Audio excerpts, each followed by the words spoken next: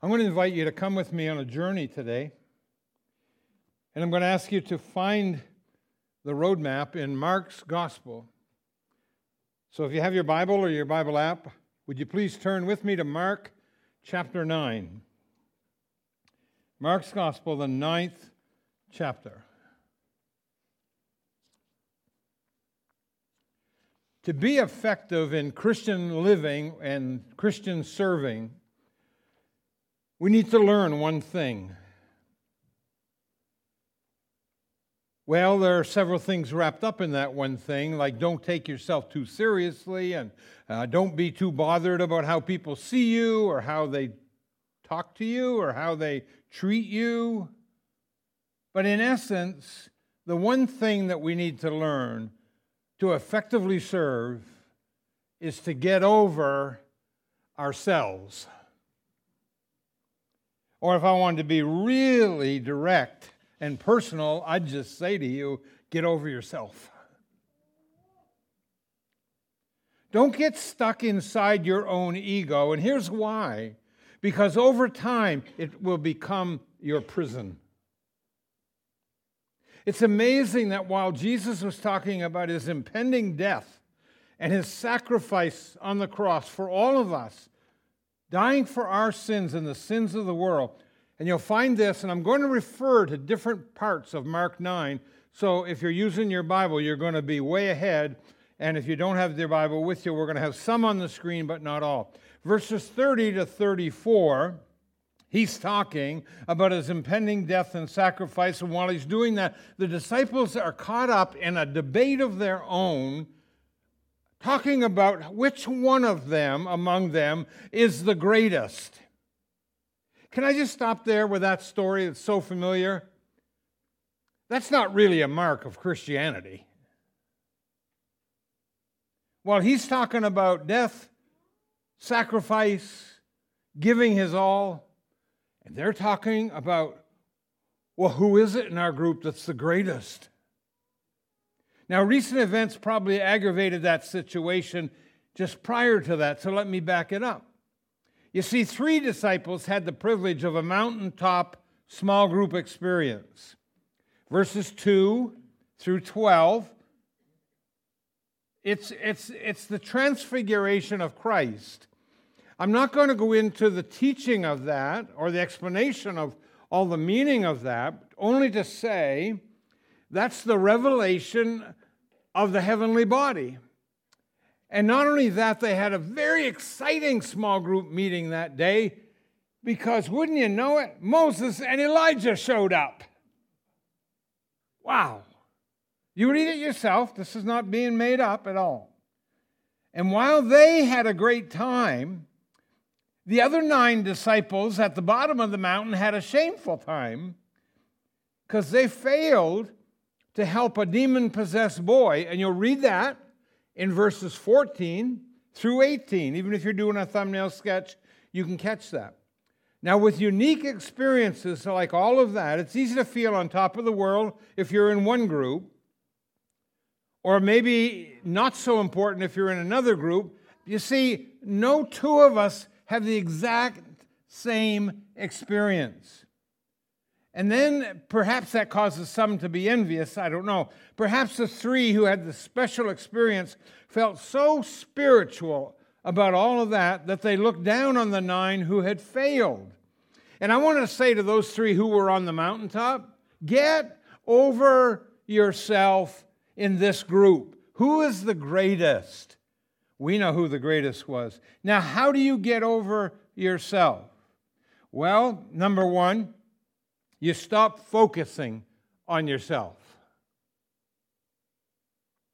When we focus on ourselves, there will be arguments and debates.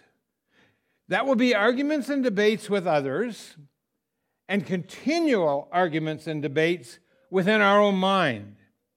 This episode starts with the disciples arguing with one another, and then Jesus ends this teaching, if I can drop all the way down to verse 50. And here's what Jesus says. Salt is good, but if it loses its saltiness, how can you make it salty again?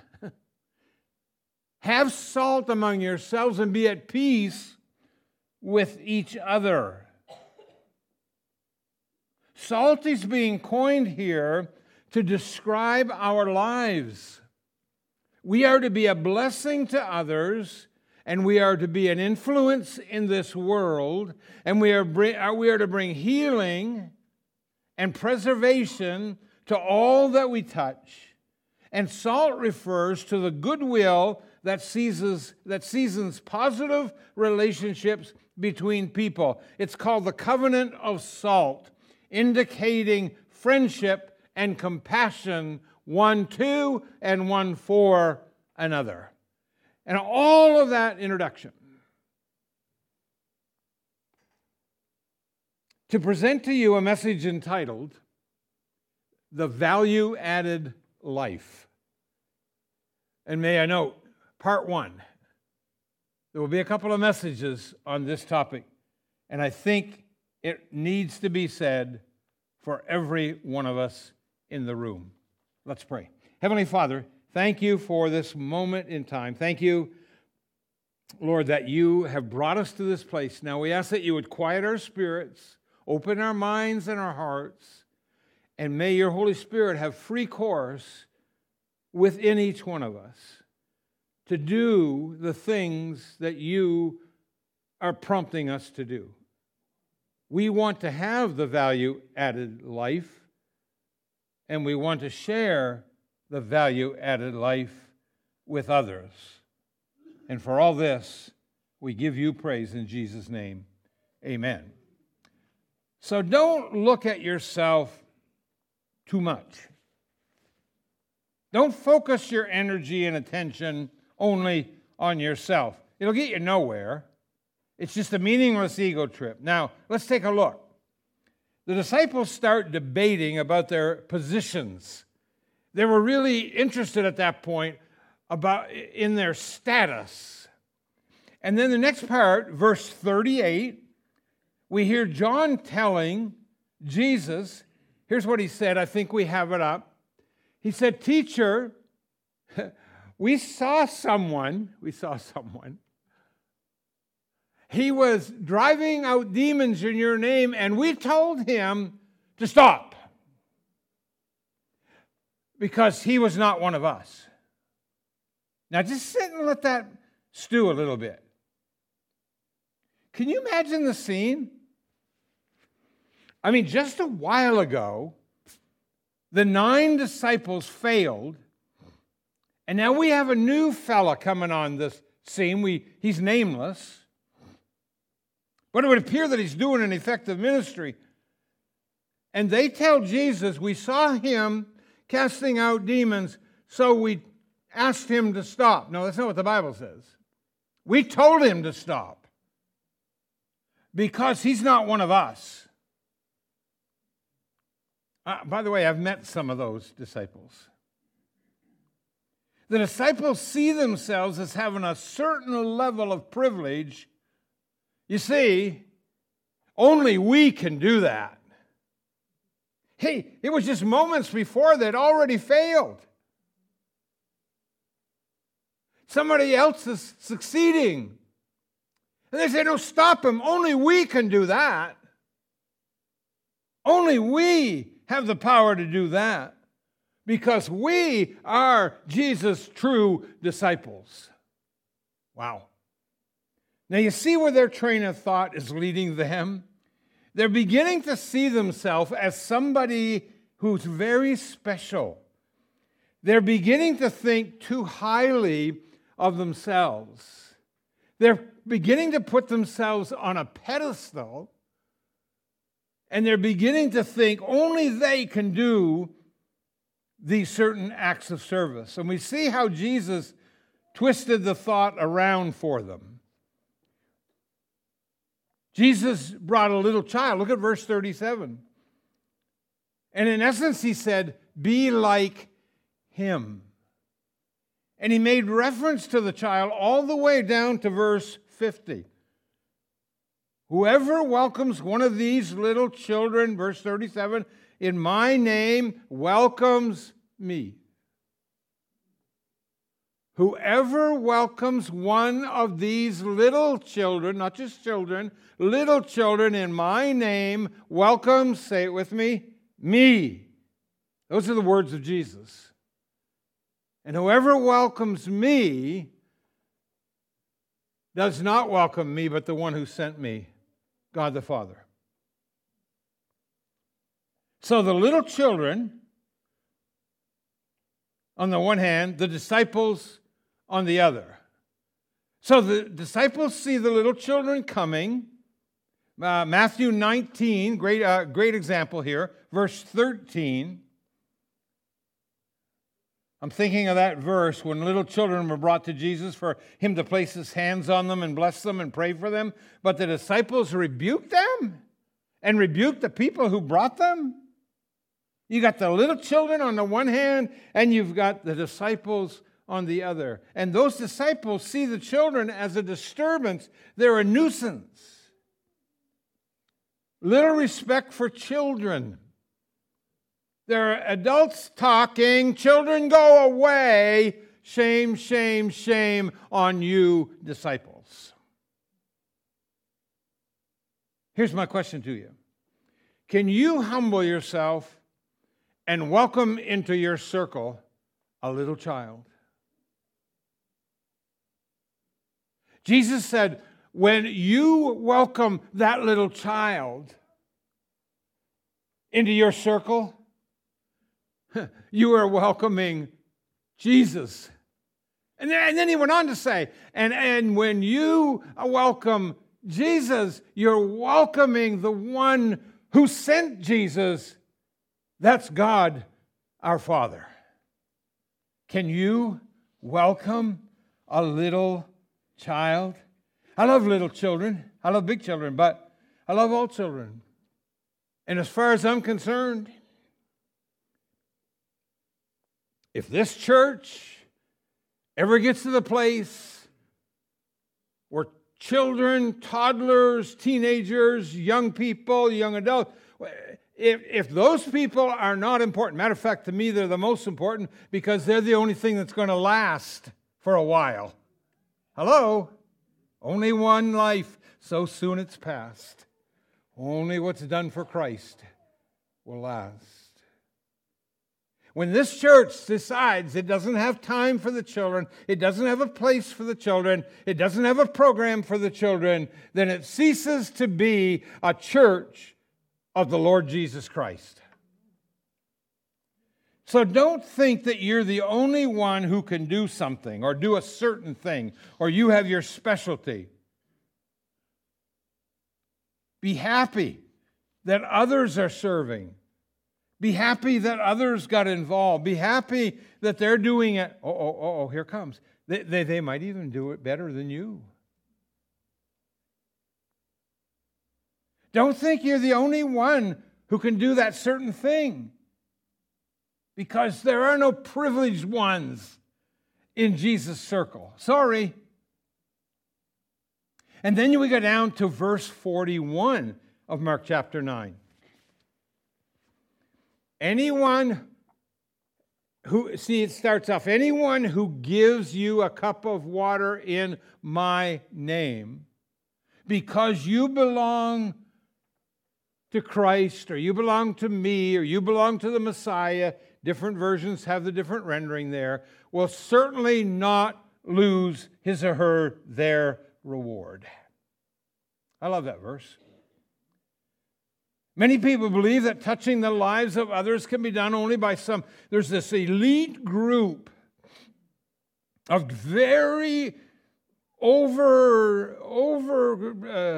I don't even know how to say it, performing, gifted people, all kinds of talent, all kinds of oratory skills, all kinds of other strengths, and they can do it so much better. Let them do it. That is just not the case.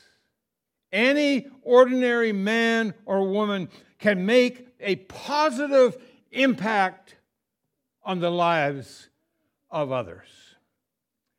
As Dr. Martin Luther King put it, we can even find Jesus totally objectifying himself when he cries out, if you have done it unto the least of these, my brothers, you have done it unto me. This is the way to go through life with balance. This is the way to go through life with proper perspective, because you've given yourself to something greater than self. Sometimes it's friends. Good. Sometimes it's family. Good. Sometimes it's a great cause or a great loyalty. Good. But give yourself to that something, and life becomes meaningful. Another way to rise above your self-centeredness is by having the proper inner attitude toward your position or your status in life or whatever it is. You see, you conquer self-centeredness by coming to the point of seeing that you are where you are today because somebody helped you get there along the way. You see, there are two things that even a turtle sitting on the top of a fence post knows. One, he didn't get there by himself. And two,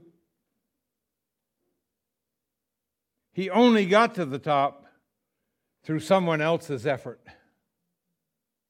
Somebody helped him. Ladies and gentlemen, I give you Marian Anderson, the great person who stands on the stage of history with all of the prestige and all of the fame that can come to any one individual.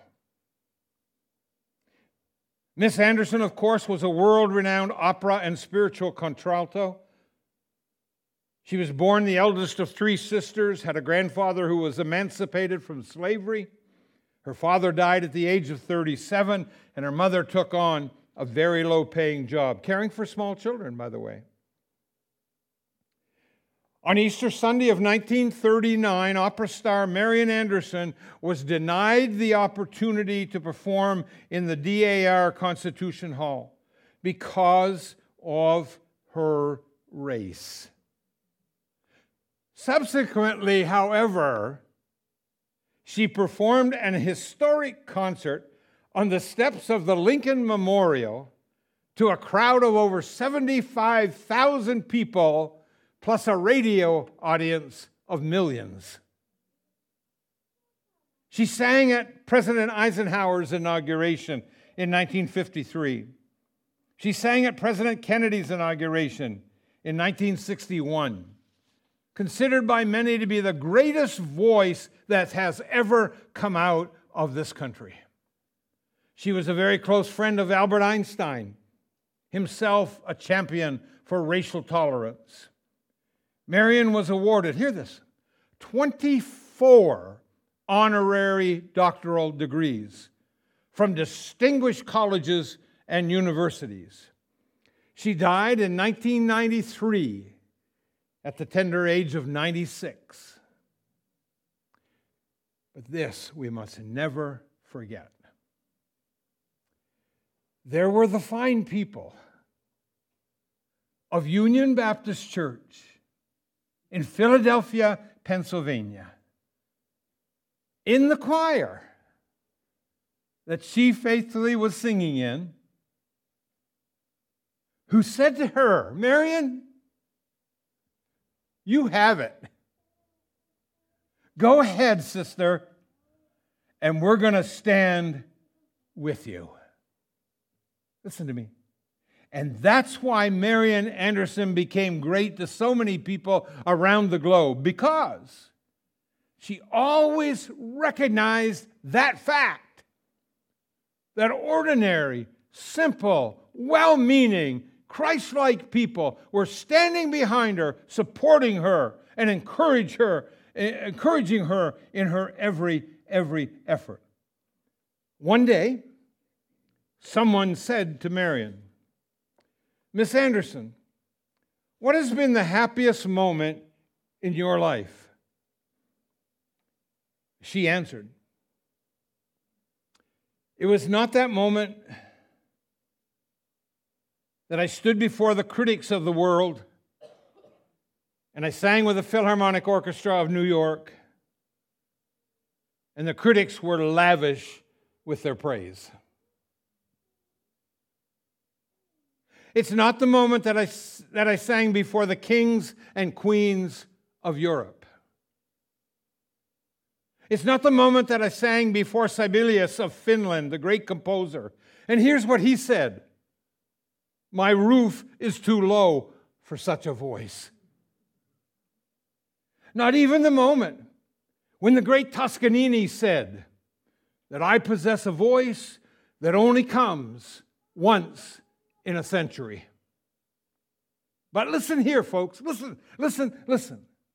She said the greatest moment, the happiest moment in my life was the moment that I could say these words: "Mother, Mother, you may stop working now."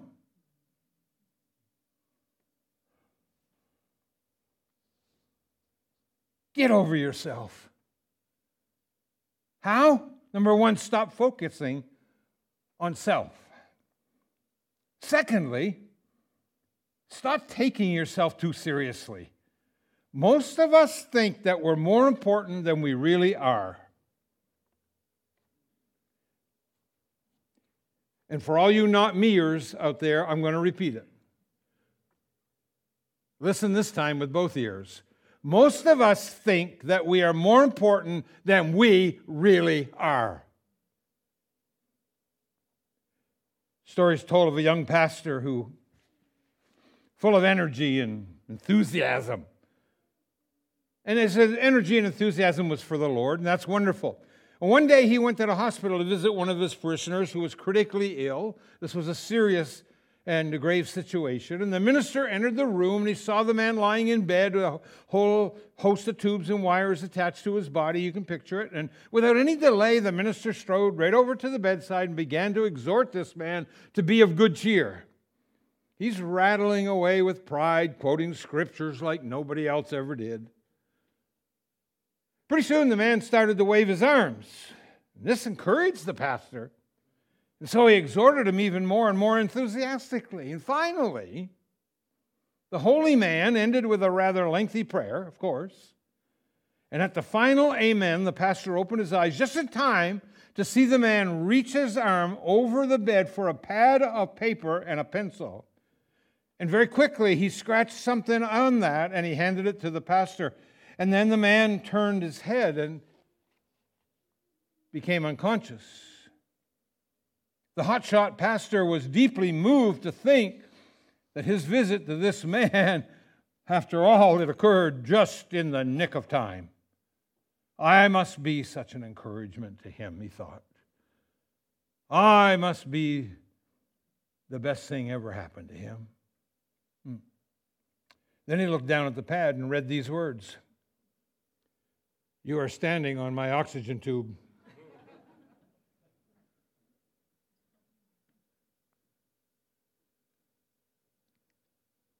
How do we get in those build-up moments like that? And why do we stay there? And in some instances, why do we build our lives and everything about us that's of any value, it seems? It's all about that. How do we do that? If you look at verses 42 to 48 in Mark chapter 9, here's what Jesus said. He went on to talk about causing others to sin. He said, you become a stumbling block to someone else's life. Excuse me. Now, Jesus used this illustration because in those times, this form of execution was probably the way they actually did it. It was for the worst of criminals, of course. History tells us that the Syrians, the Romans, and the Greeks all used this method. And what was the method? A millstone was hung around the neck of the criminal, and then he was thrown into the sea. Now, it may not necessarily be a sin that you're committing. You see, in 1 Corinthians chapter 8 and verse 10 through 13, Paul is talking there about stumbling blocks. And when he does, he's talking about eating food offered to idols. If the one who is spiritually mature and understands the truth feels proud about himself, be careful, Christian, and does what he likes, he may cause great harm to weaker, younger Christians who are not yet strong enough in the faith to understand the meaning of it all. And as disciples, we're not to be the cause for another brother or another sister to sin or to fall away from the truth. God forbid. Jesus says if you cause someone to fall away by your foolish actions or your pride, that's a serious matter, and the consequences are great. And then he concludes. I'd like to come back down to verse 50 again, because that verse really is important to me.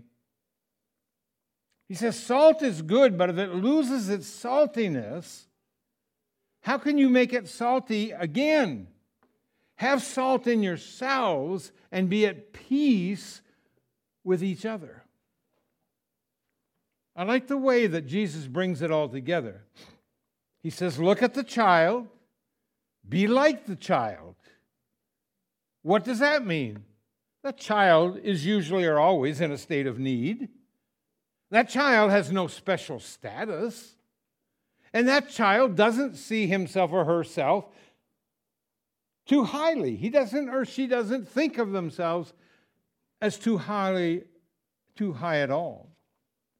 Remember, there are others like you. You possess no special privilege with God. So don't look at or see others too lowly or too far below your status. Watch that you do not act foolishly. You have no special immunity. Don't be blinded to your own weaknesses. Heaven help us. Make sure you have salt in you, and make sure it stays salty, and don't lose it.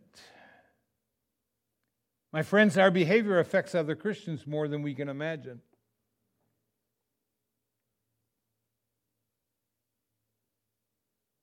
Would you repeat that, Pastor? Certainly. Our behavior affects other Christians more than we can imagine. In a December, I think it was 1985, the year, there was an article in Christianity Today. It was called The Covenant Companion. And it declared, quote, no one's behavior is entirely his or her own business. Just stay out of my life. It's my business, not yours. No. Nobody's behavior is entirely his or her own business.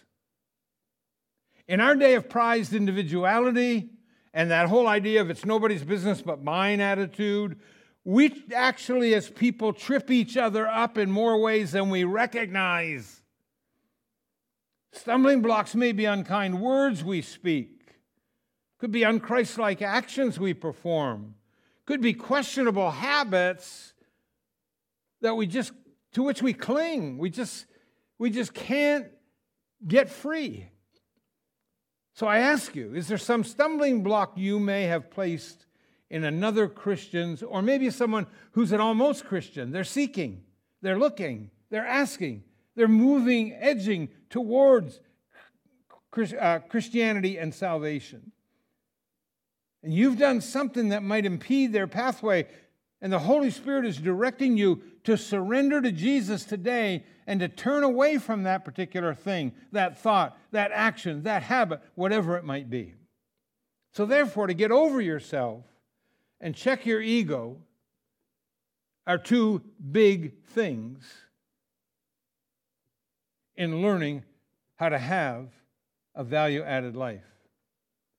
And here's how to pass it on. The third thing, you need to think about others. That's the value-added life we seek. It has to do with people.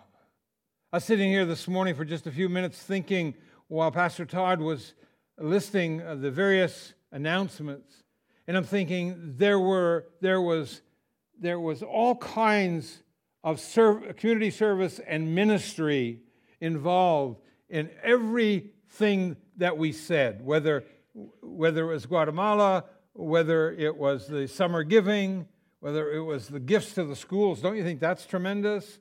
whether it's reaching out to others in various ways through the food and the non-food and all of these things. And I'm not talking about a social gospel here. You still need to accept Jesus Christ as your personal Savior to enter heaven, and you need to come to Him and live that value-added life. I'm not doing away with any of that. You know I wouldn't.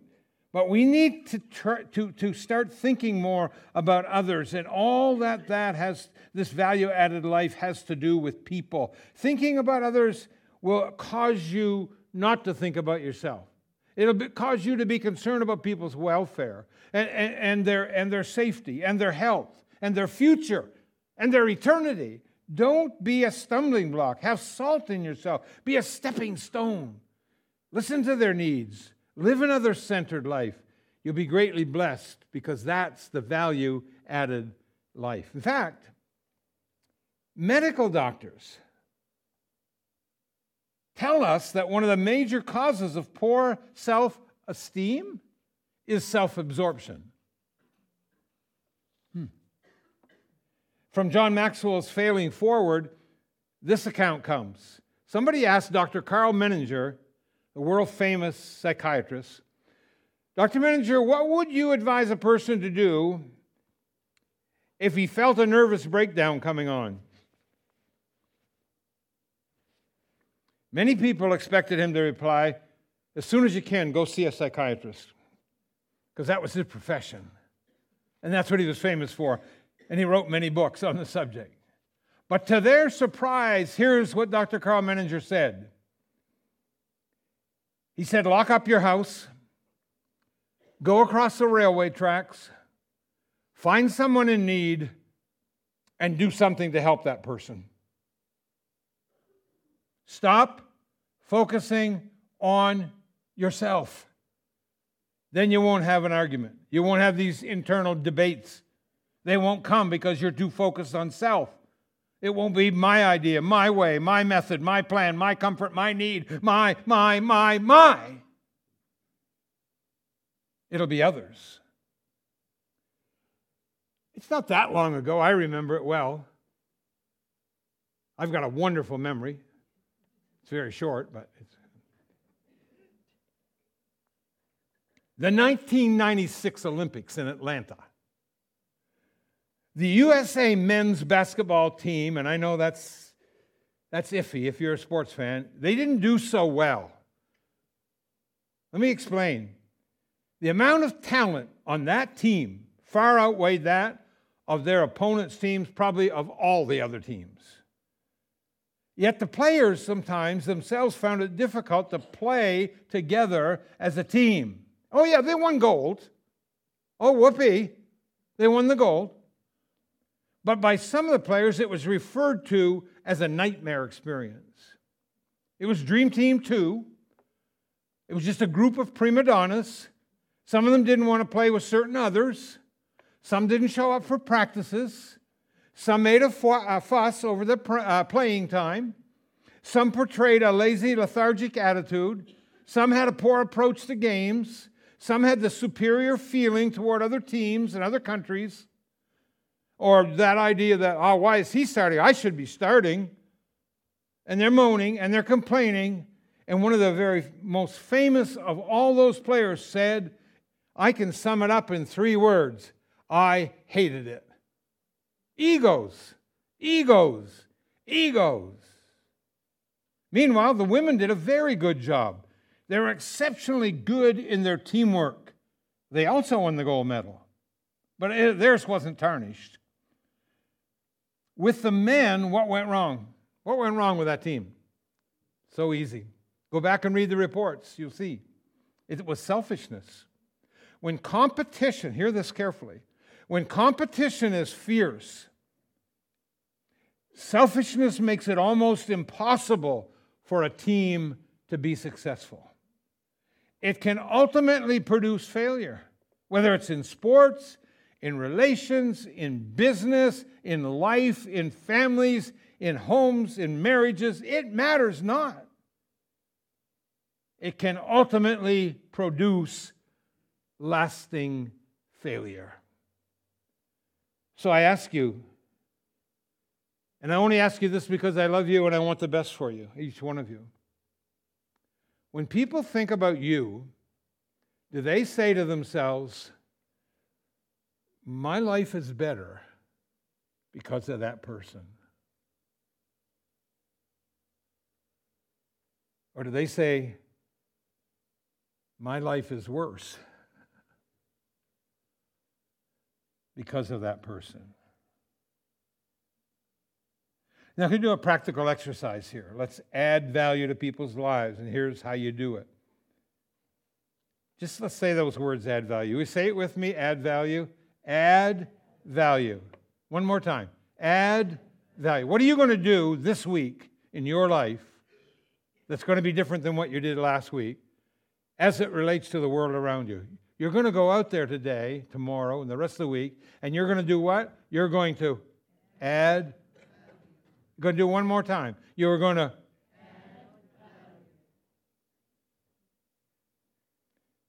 And the first thing you have to do is put others first. That's first and first. Now, here are 3 vital questions to consider. When you meet people, is your first thought about what they'll think of you? Or how you can make them feel more comfortable? Quite a difference. Secondly, in your workplace, do you try to make your coworkers or employees look good?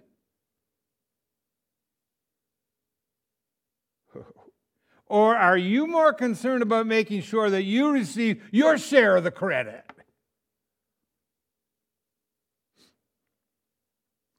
And here's the third question. When you interact with your friends, whose best interest do you have in mind? See, your answer to these questions will show where your heart is right now. And by the way, there's no right or wrong. There's no pass or fail.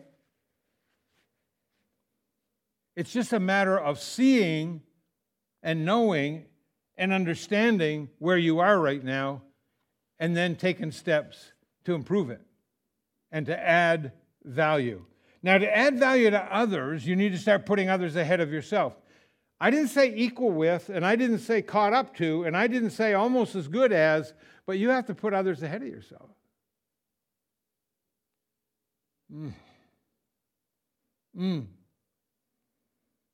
Be more concerned with what you can give rather than what you can get. And here's why. Because giving truly is the highest level of living.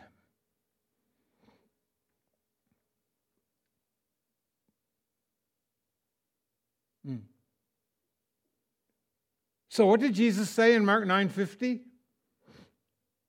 He said salt is good. But if it loses its saltiness, how can you make it salty again? So have salt in yourselves.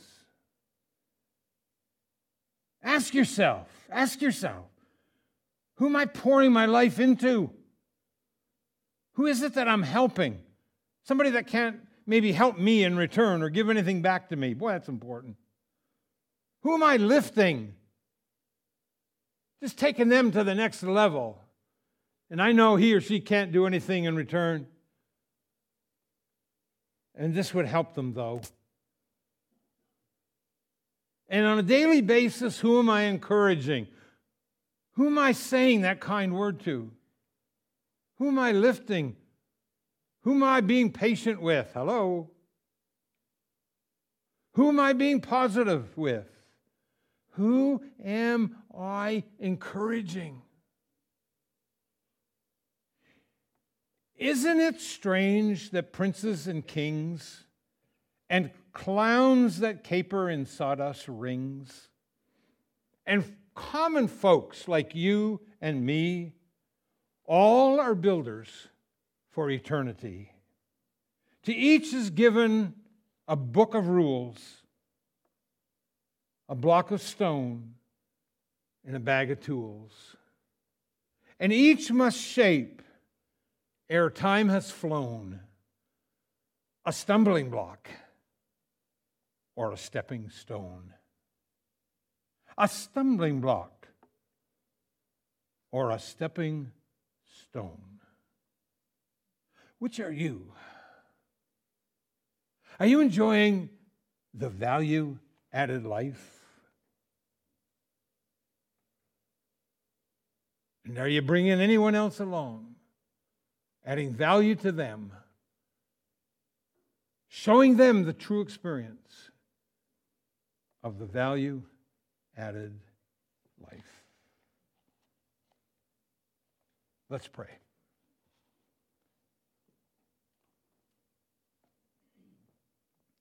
Father in heaven,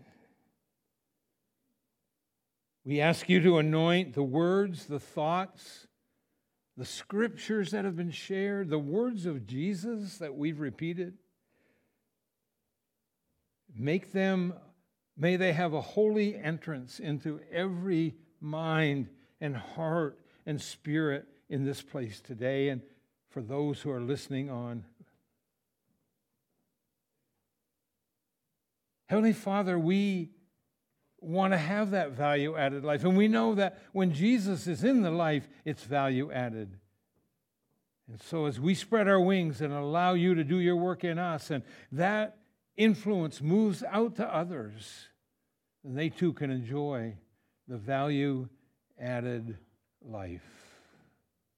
Keep us aware and cognizant and reminded of all that you've taught us this very day. And we'll thank and praise you, for we pray in Jesus' name. Amen.